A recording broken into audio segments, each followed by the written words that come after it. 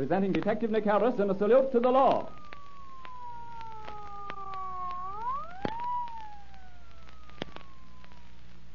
Ladies and gentlemen, once again we bring you Detective Nicholas B. Harris, chief of the internationally known Los Angeles detective agency bearing his name, in a dramatization of one of his true crime stories, proving to the youth of today the folly of committing crime.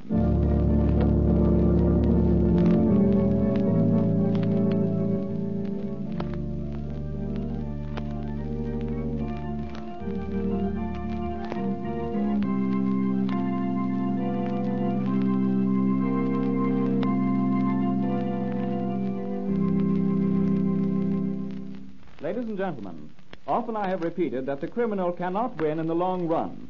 And this evening, as we continue to unfold the true life account of Pearl Lachey, the young blonde shoplifter, we shall see more clearly than ever the truth of my statement. Now, Mr. Harris. Thank you, Mr. Russell, and good evening, everyone.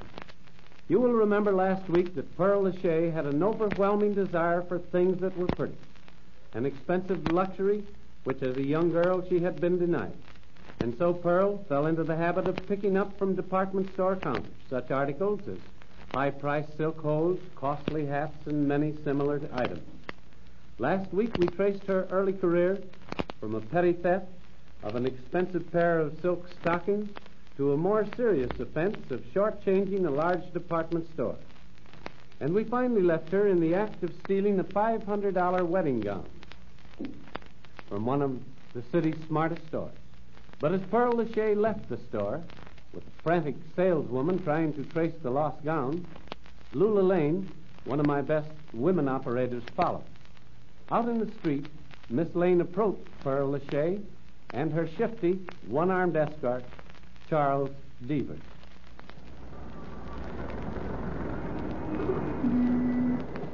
Pearl, hurry up. I think a woman Dick spotted in the store. I don't know, but... Oh, I ain't afraid of them. I've had dealings with them before. And besides, Charles... Can the chatter and come along with me quick. All right. Wait a minute, Pearl. Oh, what do you want, you? I want that $500 wedding gown you've got stuffed inside your clothing. Come with me. Both of you. If you try to get away, you won't make it. There's a plain clothes bird watching us now. Might as well give up, Pearl. They've got us. Okay, Miss Lane. I remember you from before. But someday I'm going to shake you for good.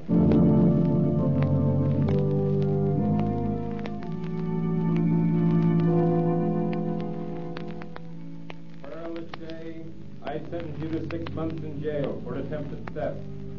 Charles Devers, this court can prove nothing against you at this time, and so you may go free. Case is closed.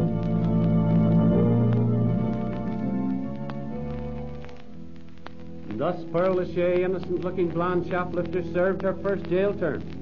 During this period, downtown Los Angeles department stores breathed a combined sigh of relief. But during her incarceration, I instructed my operators to become thoroughly familiar with Pearl's features, and upon her release, Hazel Gordon again took up her vigil.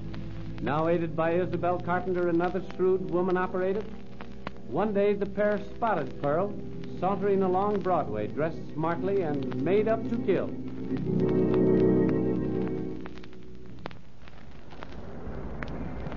That's Pearl Lachey, Isabel. That blonde with the Hollywood swagger and the thick coat of war paint? Yes. She looks like she's working in pictures, doesn't she? You know, that extra girl attitude. Here I am all dolled up. Look me over. Well, from that past record of hers, she's up to something, you can be sure. Yes, but what? Come on, Hazel, let's follow her.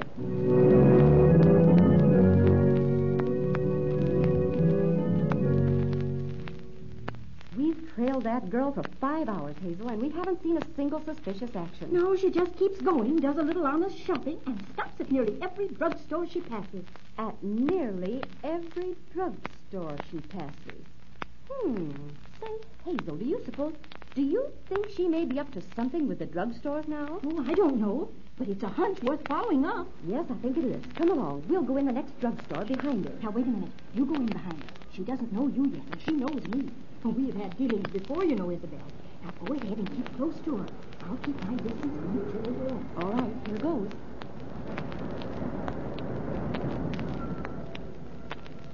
Yes, ma'am. What can I do for you? Give me a 10-cent bottle of Paragard, please. Paragard? Certainly, ma'am. Oh, so that's it. She drinks Paragard. The whole bottle. I'll trail her farther on and make sure. Yes, lady, what will you have? Paregoric, the 10-cent bottle. All right, a bottle of Paregoric. Clerk, give me a 10-cent bottle of Paregoric, quick. Please hurry. So, Pearl Lachey is a dope addict.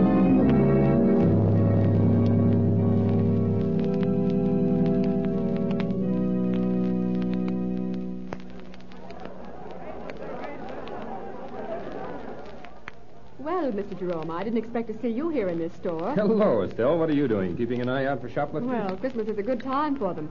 Besides, I do have a little shopping to do myself. Yes. Jerome. What? Oh, Hazel and Isabel. Well, what are you two up to? Oh, we've been trailing Pearl Lachey again, Mr. Pearl Jerome. Lachey? Yes, and Isabel found out why she stops at nearly every drugstore she passes. Well, tell She us about buys a 10-cent bottle of Paregoric, goes to the ladies' room, and drinks the contents of the bottle. Then she's a dope fiend. Yes. it. I see. Well, why are you two here now? Oh, well, Pearl's in here somewhere, but we've lost her. Well, get back on her trail. I'm just shopping, but Estelle and I'll keep our eyes open, too.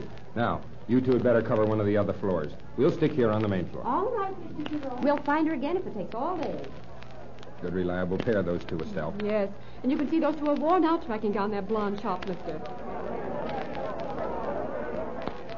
Mr. Martin. Yes, Miss Deming, what's the trouble? Those girls are two over there with the mirrors. I don't know for sure, but I think I saw them take a $20 hat from its pedestal. What? Yes, but I don't know where they put it. Why, it simply vanished. All right, Miss Deming. You come with me. And just a minute, Floor Walker. I'm a Harris detective. What's the matter here? A detective? Yes, and this young woman is Miss Graham, department store operative. My name's Jerome. Well, then those two girls over there by that mirror near the hat counter. They've hidden an expensive hat somewhere. Mr. Jerome, what shall we do? We haven't any actual proof. Yet Miss Deming saw them. All right. Now, don't you or your clerk do anything. Just leave them to us. Come along, Estelle. We're shopping. You're the wife, and I'm the shop-worried husband. Come on, we'll go closer. Can't see their faces yet, Estelle. I wish they'd turn around. Well, go ahead and pretend to be looking at these hats here. I'll watch them. Okay. Oh, look. Did you see that, Mr. Jerome? Yes. Pretty slick. She slipped her old hat on that rack and put a new one on her head. Come on, Estelle. They're turning, ready to leave. We'll get them now. Mr. Jerome, that girl stole another one of our hats just then. I saw her, and I'm going to grab her. Just a minute, Mr. Floorwalker. Don't you know there's a law in this state that says an arrest for shoplifting can't be made until the suspect has shown intent to take, steal, and carry away the article in question? Well, isn't that intent enough? No, not until she takes it out of your store. Now, stay here. My operator and I will get her outside. Mr. Jerome, look. That face. Is that the face of that girl, Yes, that blonde one? it's Paula Shea. Come on, let's get her. All right, Estelle, you grab the other girl's arm. I'll take care of her. Okay. What's the big idea? Oh, calm down. And you, Jerry, Paula calm Shea, come down. along with us. We want you and those two hats you just took from the store.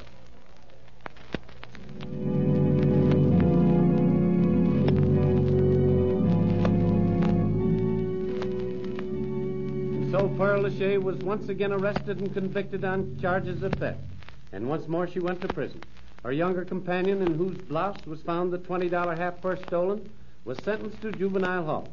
And so twice, the young blonde shoplifter beat the law.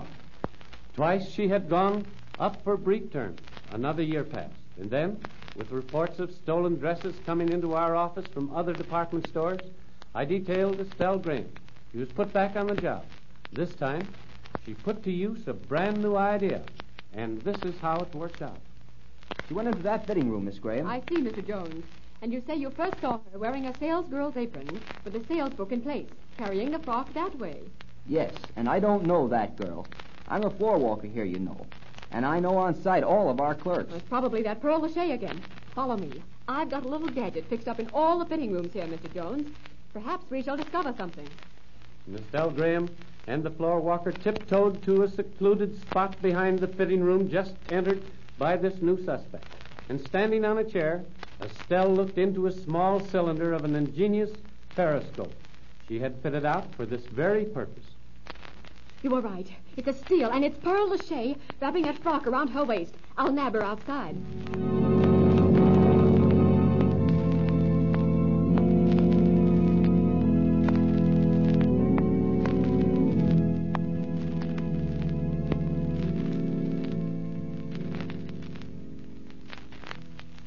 Now, Lieutenant Parker. Parker. That rent receipt we found on Pearl brought us here. But under the doorbell outside, the name listed was Pearl Farley. The same Pearl Lachey, says the landlady, Mr. Jerome. But, Lieutenant, what about all these stolen luxuries here? Gowns, coats, jewelry. I wonder why she didn't sell them to a fence. She didn't need to, Inspector. The landlady told me that Miss Farley, as Pearl Lachey called herself here, did sell these things. She had a swell trade with all the movie extras from Hollywood. Here, Mr. Jerome, is where they got their fancy wardrobes. So that's it, huh? Sold this stuff to the extras, and probably dirt cheap, too. That's right. And thus, Pearl Lachey was put out of circulation for a third time. And after her release, nothing was again heard of her. Until about a year later. Guess this is the place, Lieutenant Parker. Yeah, those Case brothers who robbed telephone boxes of nickels, dimes, and quarters gave this address for Ed Farley, the guy they said sold them the master key to open telephone. Farley? Say, that brings something back to my mind. Come on, let's knock.